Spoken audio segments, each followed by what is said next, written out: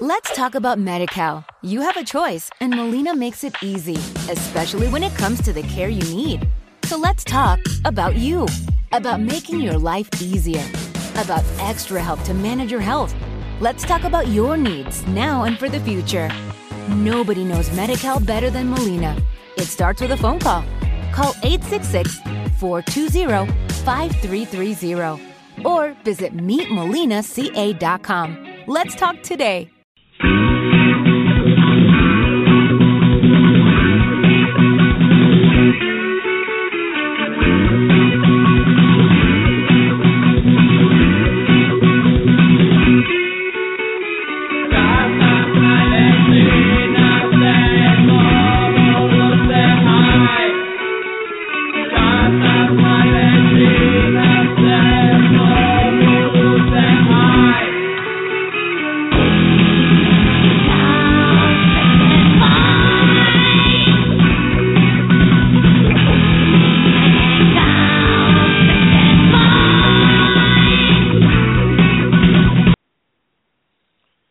Thank you, Sherbert Underground, and welcome back to RotoRob Fantasy Baseball Weekly Podcast, heard every Thursday evening at 9 p.m. EST on Blog Talk Radio, as we infect the airwaves with our unique blend of fantasy baseball enlightenment.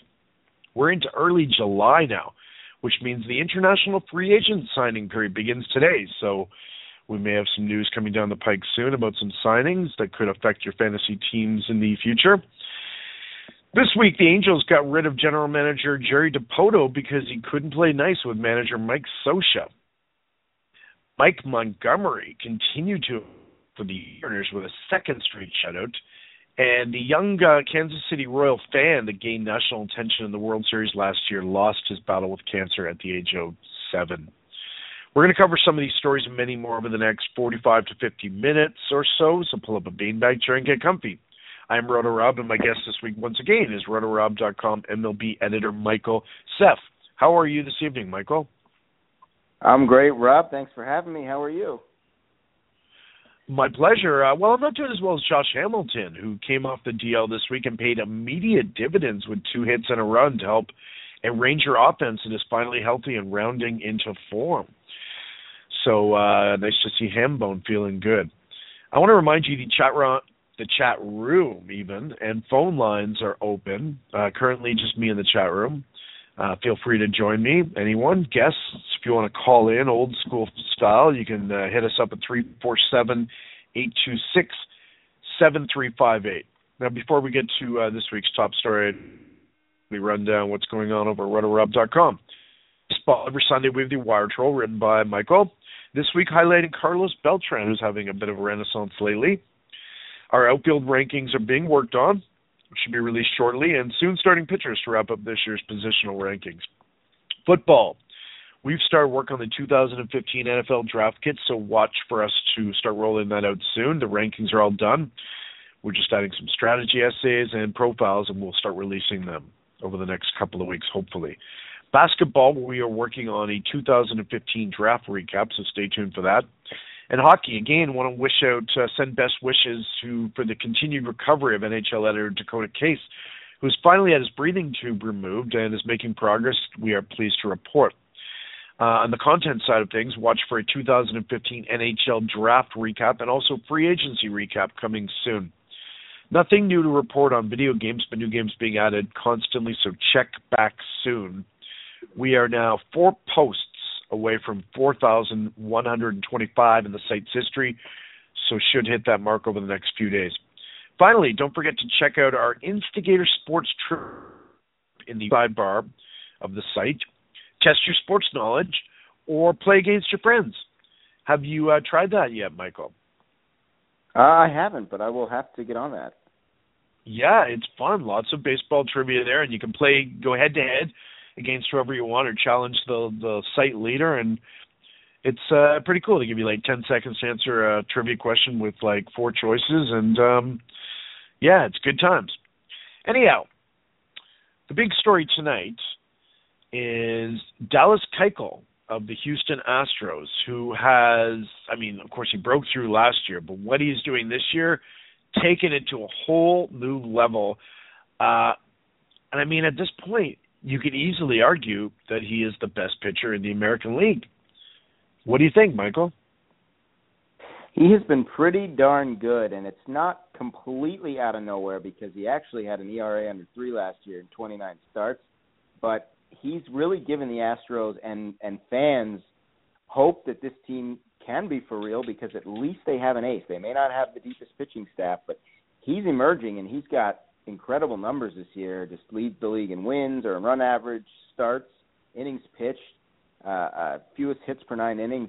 It's pretty impressive, and with some struggles that Felix Hernandez has had, and Chris Sale missing some time with injury, I mean, right now, hard to argue against that.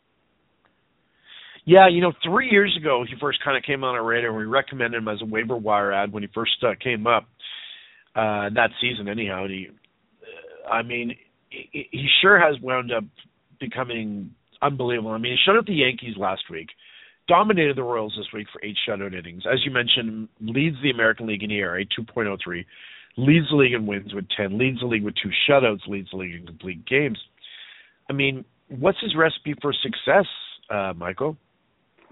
Well, he's not an overpowering guy by any stretch. Doesn't throw all that hard, but he keeps the ball down in the zone, as evidenced by only giving up 7 home runs this year in a very small ballpark.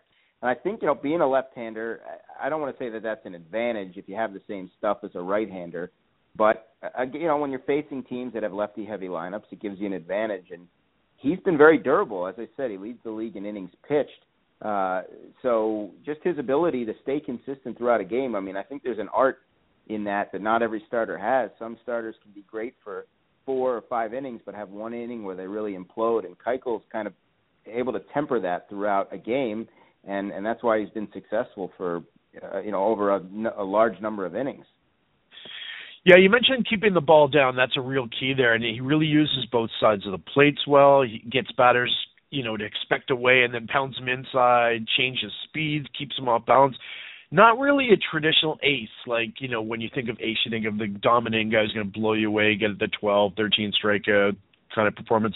You're not going to see that kind of thing out of Keuchel, but there's no doubt he definitely deserves to be an all-star this year. If he's not on that team, there's something absolutely wrong. What's impressed me, Michael, about Keuchel is his ability to bounce back. Like, for instance, June 20th, he was shelled in Seattle, worst start of the year.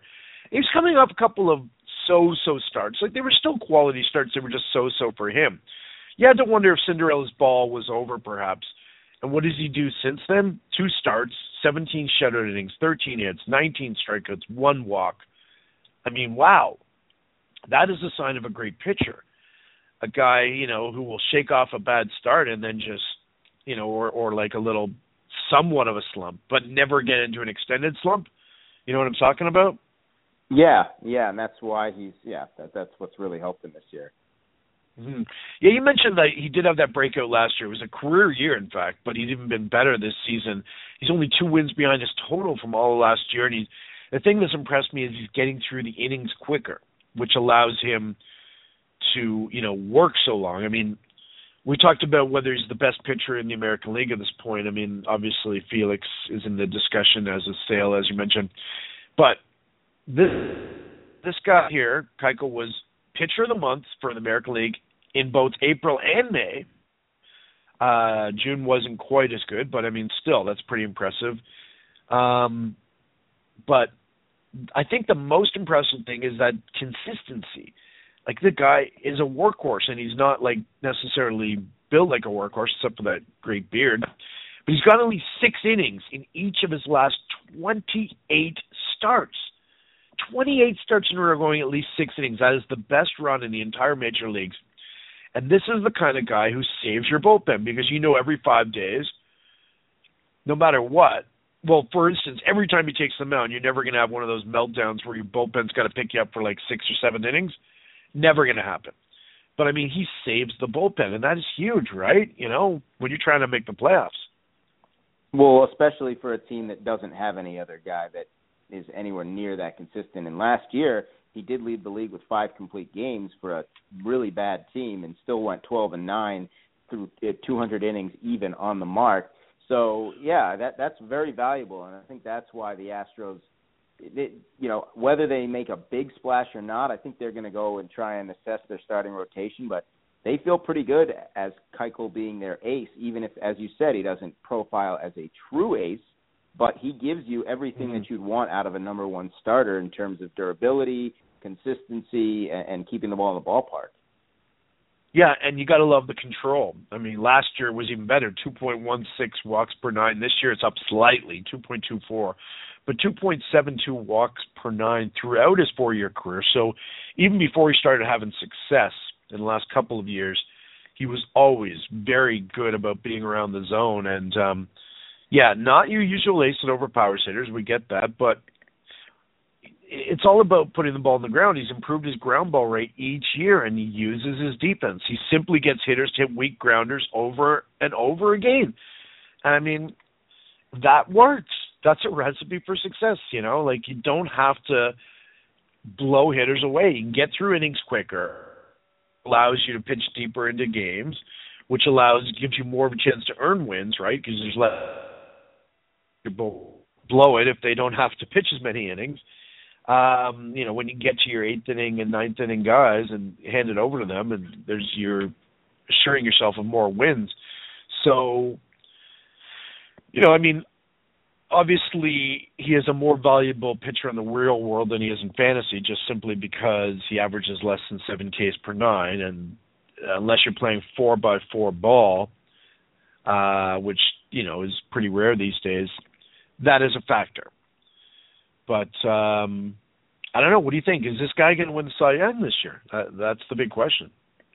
Well, I think if the award were given out right now, yeah, he would. He deserves it, and he's been as valuable as any pitcher, not to mention as good as any pitcher. But when you look at the run that Chris Sale's had, a historic, 8 straight starts with at least 10 Ks, and you figure Felix Hernandez will be right there, and he's got a good shot. It's just and it also may depend on what happens to the Astros the rest of the way. I think his value as the ace of that staff will be seen as a lot greater than obviously if he's on a team that loses 85 games. So I like his chances right now, but we still got half a season to go, and we've seen pitchers miss time with injuries, and it figures to be a tight race, so he's going to have to continue to pretty much pitch at this level, I think. Yeah. I mean, there's no doubt the Astros have leveled off over the last few weeks after their amazing start, but and that could be a factor in the second half. We shall see. I mean, no longer the American League's best team. They've been usurped by the Royals over the last couple of weeks, but he gets to that 20 wins, and he maintains the ERA around 2, it is going to be hard to top, that's for sure. Now, we're going to review some action around the bigs this afternoon. Plenty of baseball going on Thursday afternoon, as always. I was keeping my eye on San Francisco-Miami game, and this was a fascinating game because not only did we have the return of Jose Fernandez from Tommy John surgery for the Marlins, but Matt Cain was making his season debut coming off both surgery himself for San Francisco. So he had of the best pitchers in the National League who have been out all season and longer, in most cases. Fernandez since May of last year, Cain since July. And they were pitching today, going head-to-head. Now, obviously some rush showed on both sides, but the Marlins wound up taking this game 5-4. As I said, Fernandez making his first start since May 9th of last year in the wake of Tommy John surgery, shook off a shaky opening inning and wound up hitting a homer, the second of his career, to help his team win and complete a 3-game sweep. The Marlins were really struggling before this series, but they've been keeping pace, only 4 games back of the third-place Braves, and they're 7 up on the woeful fifth-place Phillies. For the Giants, this series really hurt them. They're now 3 back of the first-place Dodgers. And even the fifth-place Rockies are only 7 back, so they're hardly in a secure spot, the Giants, I mean. In fact, it's the first time the Marlins have swept the Giants at home in a series of at least 3 games since 1999, so footage this week. As I mentioned, July, elbow surgery. Fernandez wound up going 6 innings, giving up 7 hits and 3 runs. Not a bad start, right?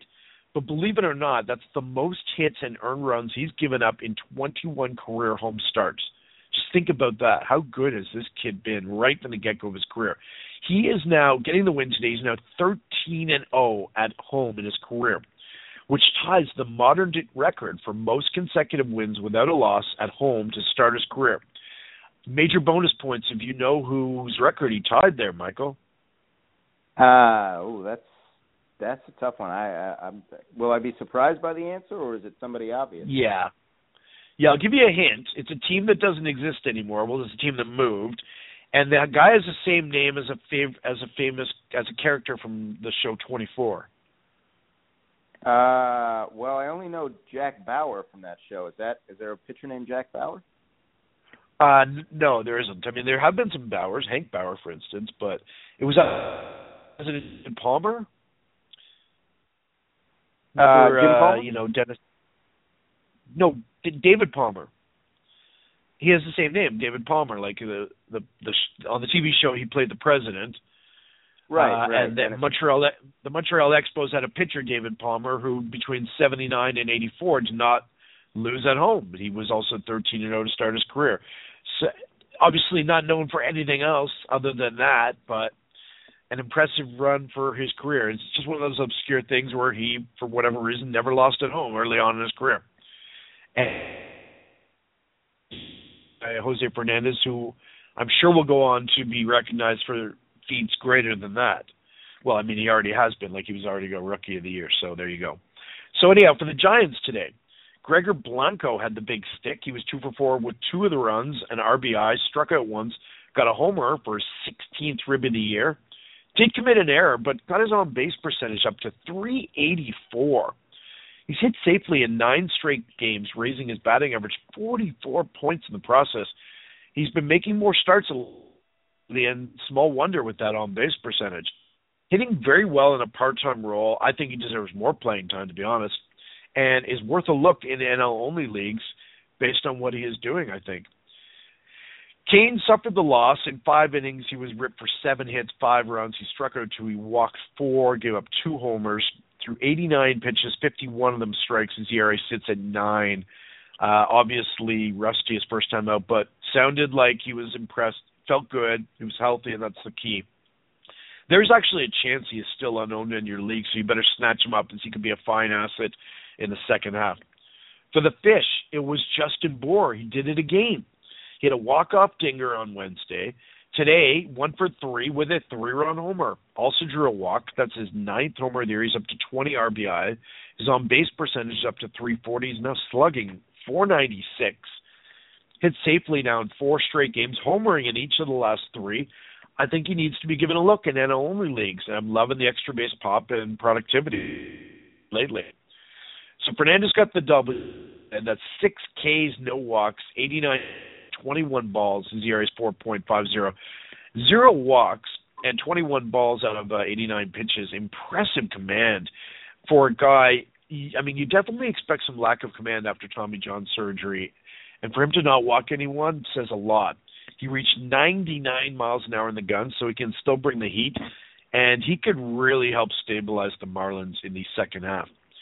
Over in the American League, Indians playing the Rays today, Michael. Went down in Tampa Bay. Yeah, the other side of Florida. And I just want to point out, that's pretty impressive. Not only you come back from Tommy John surgery to pitch well, but hit a home run as well, make an impact with the bat. Not going to make anyone forget about Giancarlo Stanton, but doesn't hurt to get some production from the pinhole like that. Fernandez is not a bad hitter. He's over 200 for his career, and that's pretty good for a pitcher.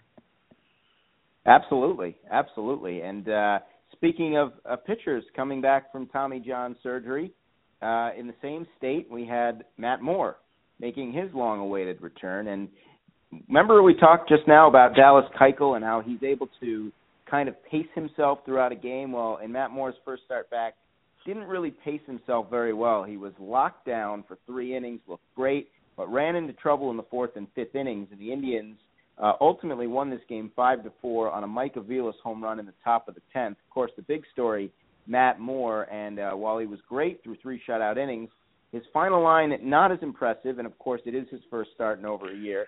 4 earned runs in 4 2/3, gave up 6 hits, walked 2, struck out 4, and I seem to remember there was a time when this guy came up and he was throwing high 90s, and he's barely 91, 92 now, and maybe they'll build that arm strength up back a little bit. But On the other side, there was a former Cy Young who was wheeling and dealing. Corey Kluber, 14 strikeouts, and he has been on an absolute roll. Remember, he had an 18 strikeout game against St. Louis a couple of months ago. He went 8 innings and gave up 4 runs, 3 earned, 7 hits, 1 walk, 14 strikeouts. But ultimately, it was Aviles deciding this game in the top of the 10th on the first pitch he saw from Xavier Cedeno. Aviles, who's dealing with a tough personal situation, as people know, came through with a big hit, actually scored a couple of runs on the day. It was his 4th homer of the year. This after the teams went back and forth. Tampa Bay had a 2-0 lead, but then in the 4th and 5th innings, the Indians got 4 runs in those 2 frames. Tampa Bay got 2 back in the 6th to tie it, and then neither team scored until Aviles broke through in the 10th. But really, this was a great game to watch if you want to see Corey Kluber look like the Corey Kluber of 2014, because he's starting to find it, even though he doesn't have the wins and losses to show for it. He really pitched outstanding today, although the win ended up going to Brian Shaw in relief, his first of the year, a perfect inning and 2 strikeouts, and then Cody Allen striking out the side for his 15th save. So Cleveland's bullpen coming in, doing the job after Kluber left. And even though Tampa Bay's bullpen only gave up the 1 run, turned out to be a costly one. And for Tampa Bay, it has to be a little concerning how poorly this team has played at home this year. They just finished a homestand in which they went 2-8.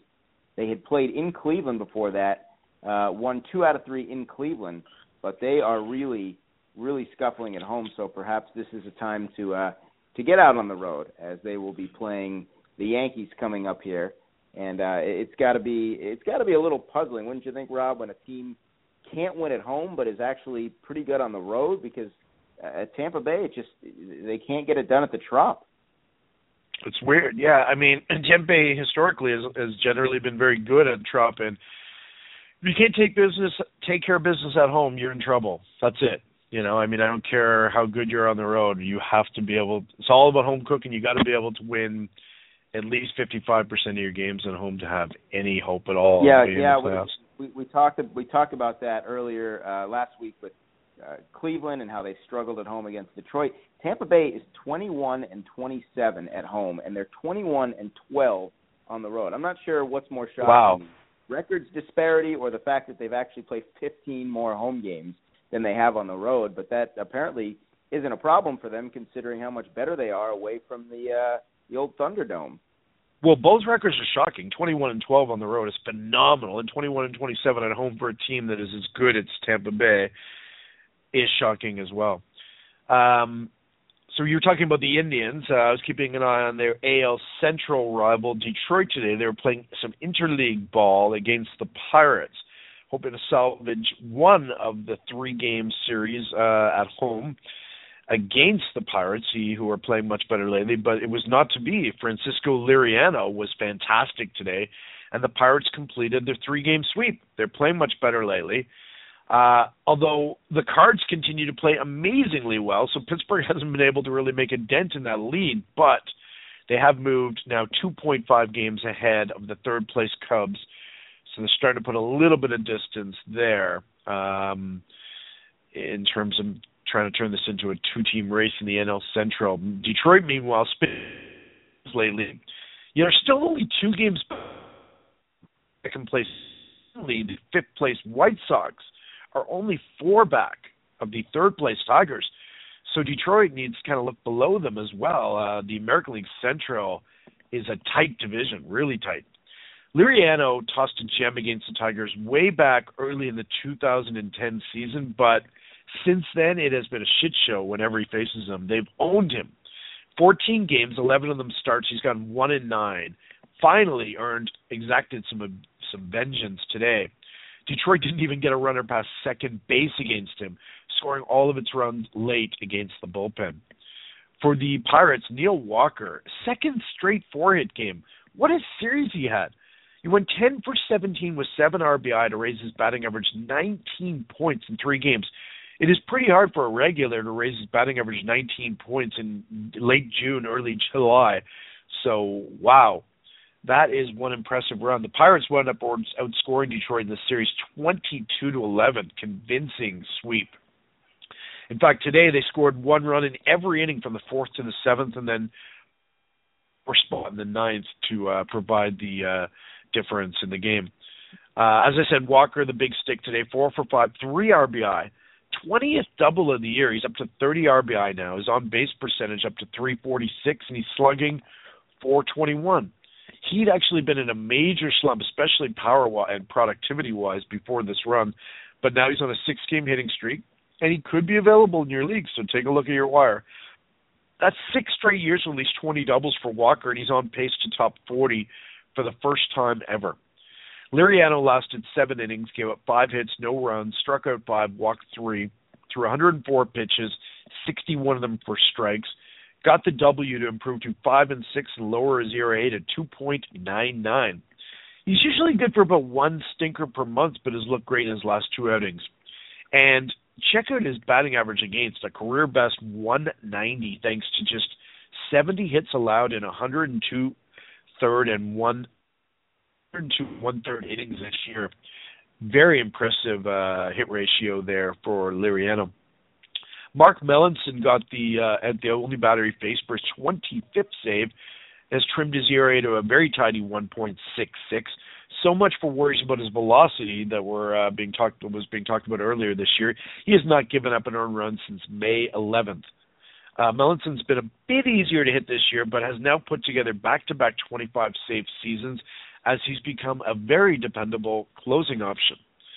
Over to the NL Central, back to the NL only, we had the Cubs and Mets going on at Citi Field this afternoon there, Michael. Keep an eye on that one, and Michael's got the lowdown. Yeah, and by the way, speaking of teams that have struggled at home, the Tigers, another one of those, sub 500 at Comerica Park. They're going to have to get that straightened out. And then at Citi Field, we had another team that was unable in this series to take advantage of playing at home. The Mets, who coming into this series were 29-11 at Citi Field, ended up getting swept by the Chicago Cubs. They lost this game today 6-1, but the more alarming stat is that in 3 games at home against the Cubbies, the Mets scored a grand total of 1 run, and this was after the uplifting performance on Sunday by Steven Matz in his Major League debut. Mind you, Matz drove in 4 runs in his Major League debut. The Mets collectively as an offense since scored 1 run, and if you're wondering, that was actually the pitcher, Jacob deGrom, who scored the run on a Curtis Granderson double in this game. But really, the story today was Jake Arrieta. And, you know, the Cubs, they're just playing in the wrong division, but at 42-35, coming off a sweep, they're currently in a wild card spot.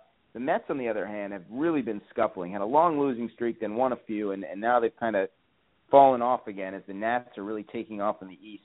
Jake Arrieta today was absolutely phenomenal. Got his 8th win of the year, went 8 strong innings, allowed just 1 run on 5 hits, and here's a good command for you. No walks, 7 strikeouts, lowered his ERA to 2.8. He did hit a batter, but very, very sharp. Travis Wood finished the game with a scoreless inning. And for the Mets, Jacob deGrom did not pitch like the Jacob deGrom we're used to seeing. He got the loss. Despite going 5 1/3, gave up 4 runs, 3 earned on 7 hits, walked 2, struck out 2. His ERA rises to 2.3. You know you're having a pretty good year when your ERA can rise to 2.3. But he falls to 8 and 6. Again, the only offense for the Mets coming in this game was a 3rd inning RBI double by Curtis Granderson. But it was the Cubs doing a lot of the offensive damage. They hit 2 home runs in this game, including the first of the season for Jonathan Herrera, who got the start today at third base. It was his first of the year. It was a 2-run shot. And Miguel Montero adding some insurance in the 9th with a 2-run shot, his 10th of the year, and he's driven in 28 runs. Anthony Rizzo also driving in a run. He's got 45. And really this was just another game where the Mets were just plagued by lack of offense. It's got to be very, very concerning for them, considering the starting pitching has been pulling its weight. The bullpen continues to struggle, but when the offense scores 1 run in 3 games, it doesn't matter who you play, you're not going to win. So that was what the Cubs did. They complete the sweep coming off of a tough sweep that they suffered in St. Louis as Jake Arrieta out-dueling Jacob deGrom, and that was the day action that we were keeping our eye on. All right, it's interesting you talk about the Mets because I was actually going to bring them up in shortly. But first, I want to talk about Rick Porcello's struggles for Boston. There's now talk about him skipping his spot in the rotation. Boston may skip his spot until after the break to give him some downtime. For the last 5 weeks, he's simply been dreadful, and he hit rock bottom against the Jays on Wednesday. He gave 7 hits, 7 runs, 3 homers in 2 innings. In 16 starts this year, he's now been tagged for 16 homers. He's just struggling to execute his pitches. His ERA is now over 6, second highest in the majors, clinging to his rotation spot, barely. I mean, especially the way Brian Johnson is looking at AAA right now. Porcello's rate is actually up this year quite a bit, but killing him. His ground ball rate keeps falling, but I mean, I think he's been better than his bottom line results suggest. I look at his FIP, it's 4.61, still not very good, but his ex-FIP is 4.02, which is acceptable. I think if he can get a hold of the gopheritis and get back to inducing ground balls, the results will improve dramatically, but something needs to change here because the Sox can't keep trotting him out there every 5 days and continue to entertain the notions of getting back into the postseason race. What do you think of what's going on with Porcello in Boston, the struggles there, and if something needs to be done? Well, I've wondered about, the pitcher changing teams. And, the thing with Rick Porcello is he's never really been an ace. He's never had to be. He's always been on a really good pitching staff, obviously, in Detroit. And it's interesting that now he's really being called on to be a big part of this Boston rotation. I mean, they were thrilled that they were able to pick him up in a deal, even though they gave up Yoenis Cespedes. And my first reaction was that it's got to be Fenway Park, maybe it's Benzel. But when you look at his splits, he's been much worse on the road. He's 1-5 with a 7.16 ERA on the road, which makes being 3-4 with a 4.93 ERA not look nearly as bad at home. I agree that maybe he's had a little bit of bad luck. It's been that kind of year for the Red Sox. They've been involved in a lot of slugfest-type games, and that can certainly wear on a pitcher. And also, you got to remember this team that fired their pitching coach. That's you don't think of that as necessarily a big thing, but when a pitcher's got to continue to make adjustments or feel like he's hearing different voices, that could obviously impact him a little bit too. But I think it's probably a good idea, give him a little bit of a breather because he's really been roughed up. When his starts have been bad, they have been really bad. Not just, 5 runs in 5 innings. We're talking straight up, he's getting shelled out there. So this may not be a bad thing. Clearly, he's a guy that's been successful in the past. He's got good stuff. It's probably been partially a product of not being able to get his sinker down when you're a sinker baller who's not getting a ton of ground balls. It's obviously going to be tough for you. So I'm not surprised at all by the move the way it's going for Boston, and that's probably just a move John Farrell feels that he can't be any worse. We might as well give him a little time to recuperate here. Well, I mean, it's really very simple. If you're a ground ball pitcher and you're not getting ground balls, you're going to get beat up. And if you're a ground ball pitcher and you're inducing ground balls, it really doesn't matter what park you're pitching at, right? Like you're going to have pretty your splits are going to be pretty standardized there. But clearly something needs to give there. Did you have any other news items you wanted to bring up tonight there, Michael? I had a couple in the bag. It's funny, we were talking about the NL Central before, and here's what I want to know from you.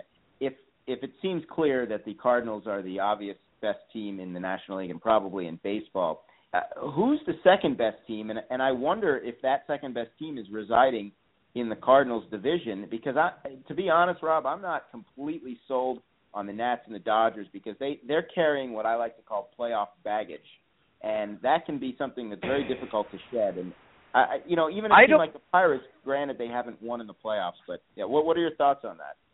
Oh, I absolutely believe in this. I can't remember if it was you on the podcast or someone else, but we talked about it on the podcast. I don't think it was last week. It might have been a few weeks ago, but we were talking about the Pirates and the Cardinals' big lead, and I said, don't count the Pirates out. Because of that pitching stuff, they're going to win a shitload of games. It's just when you trot out someone who's going to be able to get you into the 6th or 7th inning almost every single day, that's just, if they get just enough hitting and they have a solid bullpen, Melancon's been great, get some decent middle relief, they're going to be there. They're absolutely going to be there. That Pirate pitching rotation, top to bottom, is phenomenal. So, yeah, I'm sold on the Pirates. Yeah, it's interesting because, I look at the Dodgers and they've got the star power. And I look at the Nats, and those teams, and like the Tigers too, I look at those teams as they've got a lot of star players, but as a full team, it's a little bit different. And as you said, the Pirates have a rotation that continues to give them innings, and that's important because I don't think their actual middle relief is all that reliable. But when you look at the back end of their bullpen with Watson and Melancon, the only thing I worry about is overuse with those guys. They play so many tight games. I believe they played, or I thought I saw the stat that Melancon maybe has the most appearances among closers. I know he was leading the league in saves, but they've really relied heavily on those guys, and they've done a good job. And you look at the other teams, too, it's not just, okay, well, they've got issues as far as depth, but the Dodgers have consistently gotten beaten by the Cardinals in the playoffs. The Nationals, it's going to be hard for them to shake what's happened in their their only two playoff appearances. So, with the Pirates, it's almost like they can't win the division. I don't see them pushing St. Louis with the kind of year St. Louis is having, but if there's any team that might give them a series, I feel the Pirates might be the one team. Yeah, it's quite conceivable. It is quite conceivable. When you have that kind of pitching, I mean, great pitching can shut down great hitting. It's that simple. So we shall see how that plays out. It's going to be fun to watch. The National League, come playoff time, I mean, obviously, who makes the playoffs and how it's going to shake. San Francisco finally bust their odd year thing, their even odd year thing. Speaking of San Francisco, another little tidbit I wanted to bring up is Santiago Casilla, who was rocked Wednesday, and now it's been announced he's going to get a few days off, according to manager Bruce Bochy. He gave 3 hits and 3 runs on the walk-off homer that I talked about, the Justin Bour shot, without recording an out to suffer the loss, his 4th blown save in 24 tries. But, I mean, I don't know, was this like a quick trigger there, Michael? This was the first time Casilla blew a save or was even scored on since May 31st, so it's not like he's been struggling. So the Giants are reacting really quickly here, and that makes me wonder, is there some kind of health concern? They talked about arm fatigue. But, I get when a closer has a couple bad outings in a row that's like, okay, you know what, you need a little downtime. But the guy hadn't been scored on since May 31st, and he put up a shitty effort. Okay, it happens, right? Well, yeah, I have 2 schools of thought on that. Because, one, you're talking to a guy that wrote an article about a month ago that said Santiago Casilla was probably the most underrated closer in the game. But the Giants kind of had this pattern of flip-flopping with the closers a little bit. Because, remember, a couple of years ago in 2012, Brian Wilson underwent Tommy John, and it was Casilla initially. And then he struggled, and then they went to Romo, and, of course, Romo was the guy that they rode throughout the postseason. Then in 2014, a year ago, Romo was the guy, and he ran into a much longer string, not just one bad outing. He had a number of really rough blown saves. And then Casilla took over, and Casilla became the guy, again, as he was supposed to be 2 years ago, and they really rode him as their closer to the postseason. So I'm not sure why they would have such a quick trigger. You're right, it could be a health concern. It could be a concern that Bruce Bochy's seeing something stuff-wise, mechanically that's not right. That's always the first thing I think of, or at least after injury, because that's the obvious one.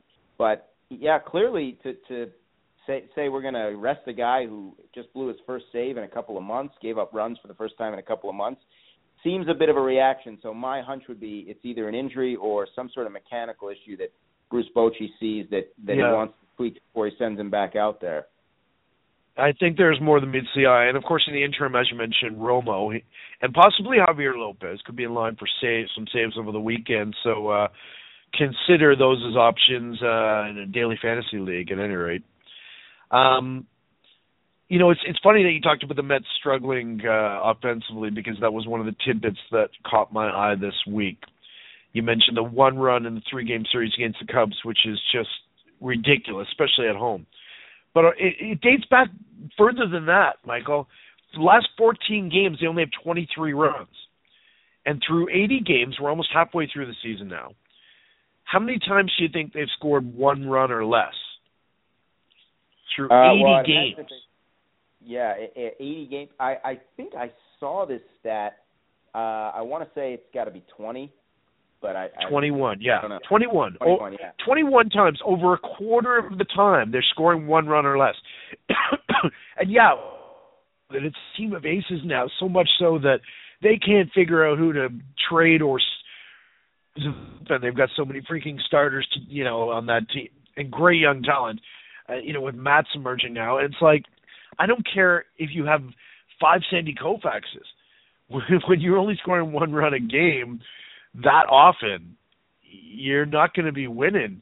I jotted down some notes here in terms of the main culprits. Eric Campbell has a 540 OPS and trying to replace David Wright. Okay, that's problem number 1, the biggest problem. Right. Ruben Tejada is walking less and striking out more. That's hurting. Rookie Kevin Plawecki, who I love his upside, he's showing a bit of extra base pop, but he's no Travis d'Arnaud at this stage of his career. Wilmer Flores, a ready lame walk, is down even more. Michael Kadire, who I don't know why they spent all that money on him, he's slugging .365. Really? I mean, .365? And for whatever reason, Luka Duda, his homers have become doubles this year. Those are the main culprits I'm looking at, but anything I'm missing here, in terms of wrong with its offense? They need to fire their hitting coach or what? Well, my first thought is just how much do they miss David Wright? Although not that David Wright is the answer to all their problems offensively if they ever get him back. But yeah, I was puzzled with the Kadire deal. I never quite understood that. I mean, he was a guy that was consistent in Minnesota, but played at Coors Field. I never got that. I never saw him as any kind of an answer. Curtis Granderson went through a little bit of a power surge with home runs. He's up to 13 to lead the club. They've got, Wilmer Flores has 10 homers, but he's hitting .232. There's not one guy that can carry them. I mean, even with some of the numbers they put up. Granderson's actually having a decent year. I'm not singling him out, but there are others I expect that are just. I mean, they should not be in a major league lineup. I don't think. Well, yeah. You mentioned Eric Campbell, and that's what separates the really good teams from the middle of the pack or also ran teams. Is when you have a guy go down, you need somebody that can be an adequate replacement. And Eric Campbell's batting .171 with 2 homers. The sad thing is he's actually tied for the lead on the team in stolen bases with 5, but he's really, as you said, brought no value, slugging, .264? That's incredibly low for anybody, let alone a guy that's replacing the face of the franchise. Yeah, there's not a lot of power, but there's just not a lot of guys that are. They don't have that chemistry. This isn't a lineup. Well, whatever they're doing is not working. And I realize you kind of gave Campbell a backhanded compliment there with the 5 stolen bases, but that is a problem because if you don't have power, you better be manufacturing runs and stealing bases, right? You better be moving runners over and trying to steal. Right. And obviously you need the personnel in place to do that, but 5 steals as your leader in halfway through the year, almost. Well, 80 games, right? We're halfway through the season. Tomorrow marks game 81. So it's like really not even get a double-digit steal guy. And you're playing in a park that does not self-power. So what kind of lineup are you trying to create here? Well, yeah, and also I think a big problem we're kind of overlooking is they really don't have any kind of a bench either, and I guess that goes hand in hand with a team that's not scoring runs, but they're counting on guys like John Mayberry, who's sticking around in the majors despite hitting .190 with 3 homers. He's really lost at the plate. Guys like Darren Siciliani, maybe there's hope for him in the future. .237. There's not only is there not depth, obviously they're not getting the production from their starters, but they don't have anybody that even can get plugged in and maybe give them a little spark just to liven things up. And so you're right. Kind of because the fact of the matter is guys like Ruben Tejada and Wilmer Flores should be their bench players. They should be the guys coming off the bench. And at this stage of his career, Michael Kadire's a hop, skip, and jump from being a bench player. I know he had those 2 amazing years in Colorado, although he was hurt a lot. Of PSs were unbelievably phenomenal. The Mets bought in and gave him the con. It's duh, did you look at his home road splits? His home road splits were 400 points in OPS lower on the road. Duh. It's how could you not have seen this coming? Kadire had the most Coors inflated numbers of all time the last couple of years. Uh, in the in this stage and age of analytics that are available to us, and I'm sure it's just a smidgen of what's available to a major league team. You know, in terms of the data set that you have and the numbers and the proper training to analyze those numbers, ostensibly, and you still go and sign Kadire to a multi-year deal at his age. But whatever, you know what? That's why I just play a GM on TV. I'm not a real GM. Right. So we were talking about the Cardinals before being the best team in baseball, but they are not without their controversy, Michael. I mean, of course, you heard about the hacking episode and the FBI investigation. Well, today, the first casualty from that hacking scandal and the Cardinals fired their scouting director, Chris Correa. They say it's not connected, but I mean, of course it's connected. And the FBI is currently investigating whether the Cards gained illegal access to Houston's player personnel database. I think there could be more fallout to come from this. It's very cloak and dagger, and wow, I mean, this is the Cardinals are always have this reputation as being, you know, the model franchise and everything, but clearly even the model franchise can have some strange cloak and dagger dealings and, you know, some shady characters, right? Like, have you been following this story at all? Yeah, a little. And the more it's weird, eh? Watch them, they remind me of the New England Patriots. Oh, like Deflategate. Yeah, I guess it's kind of weird. I'm really interested to see how this shakes out. It's a very you know what I mean? It's got that like cyber terrorism component to it, and it's kind of neat. I think Korea is just the beginning, though. I think there could be more down the road here. You had any other news stories? Yeah, well, no, just to follow up, I mean, I haven't seen a team with this dominant a start either, and then I think it sort of fuels the Cardinals are not, they never seem like public enemy number one, because I think the media always hypes up the Yankees and the Red Sox. Even the Dodgers and the Giants, sure. They're kind of this team, you know, they the self-proclaimed greatest fans in baseball, but this team has had an unbelievable run of success here of late, especially, and you think about the way that they almost divine how they won that 2011 World Series, coming from 10.5 games back and then being down to their last strike on two different occasions and pulling that out. And I think it's sort of that people are starting to take more notice of them. They're becoming a little more of an enemy in the eyes of a lot of people, not just Cubs and Pirates fans and whatnot.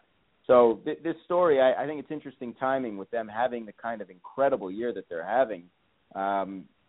This kind of brings them into a different public light. I don't know that they're in the same class as, say, the Patriots in Deflategate, but it's a big deal. And when you have the FBI investigating, this isn't just, you know, Roger Goodell hearing, you know, listening to a hearing. Right. This is big stuff. So really a big story. It is. I'm going to be interested to see, you know, how it ultimately shakes out and just how nefarious the Cardinals' activities ultimately were. Any other news stories you were following this week that you wanted to bring to the table there, Michael? No, I think it's interesting as we're getting here towards the end of the first half and the All-Star game, and we'll have to talk about this when it gets a little closer, although it is pretty close. But I'm just not a fan of the home field advantage being decided in an exhibition game featuring a bunch of mid-season All-Stars. So yeah. Don't get me started. It's long been a pet peeve. Well, just one of the I admire the process. Let's make the All-Star game count, but to give such significance to an All-Star game, whatever. My head will explode. So let's move on. I'm gonna have to get some theme music for the next portion of our show where you put your pimp hat on and plug something away. So go ahead and put your furry hat on with your feather in it, and pimp away. What's going on in the world of Michael Seff that you want everyone to know about? Well, I just wanted to just keep pushing everybody over to draftamerica.com, and I'm also writing for MLB Outside Pitch. So just trying to keep up. And I was going to bring this up, but since we sort of covered all the news, but I have an article on the Blue Jays being one of the most statistically fascinating teams that we've ever seen, at least through half the season, with an incredible run differential, an incredible offense, and yet they are mired in fourth place, albeit only by a game. And this has just been so fascinating to watch a team that can be this exciting and yet not be really that good at its core. Well, it's pretty simple. They lead the majors in blown saves, right? You got to be able to finish games out. And you know what really makes me laugh is that Pat Neshek, they were kicking the tires on Pat Neshek. They were kicking the tires on Luke Gregerson. Anyone could have had Francisco Rodriguez. Jays could have had him, and now the Jays are talking about trading for him. They could have had him for nothing. Well, I mean, they would have had to obviously sign him, but now they're going to have to give up, prospects to if they want to bring him on or someone of that ilk. And it's like, yeah, I don't know. I mean, maybe Roberto Osuna, who was in the wire troll this week, a great call there. Maybe he's the answer, but, simply keep blowing it late.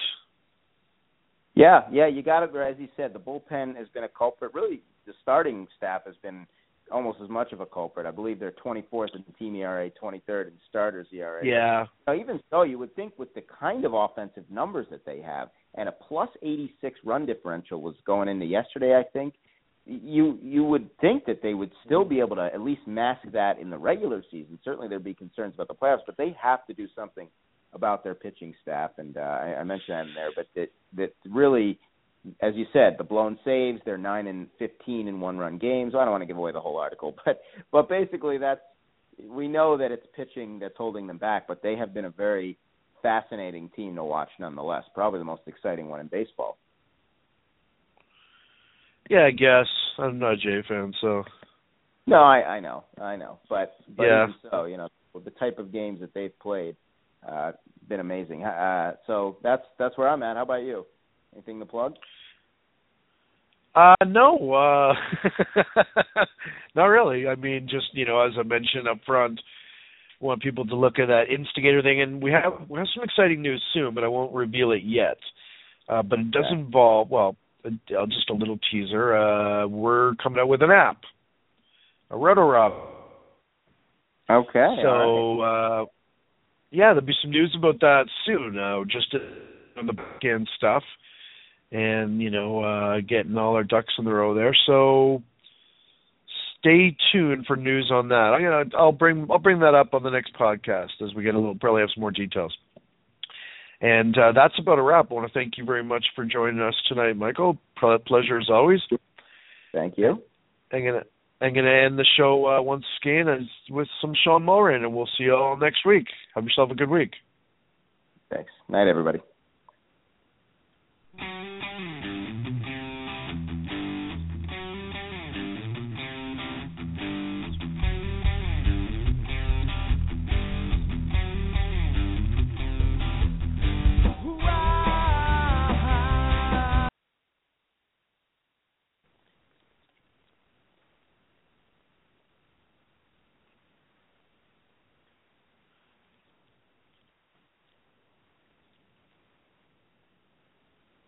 Hello, it is Ryan, and we could all use an extra bright spot in our day, couldn't we? Just to make up for things like sitting in traffic, doing the dishes, counting your steps, all the mundane stuff. That is why I'm such a big fan of Chumba Casino. Chumba Casino has all your favorite social casino-style games that you can play for free anytime, anywhere with daily bonuses. That should brighten your day a little. Actually, a lot. So sign up now at ChumbaCasino.com. That's ChumbaCasino.com. No purchase necessary. VGW Group. Void where prohibited by law. See terms and conditions. 18+. Lucky Land Casino, asking people, what's the weirdest place you've gotten lucky? Lucky? In line at the deli, I guess? Aha, in my dentist's office.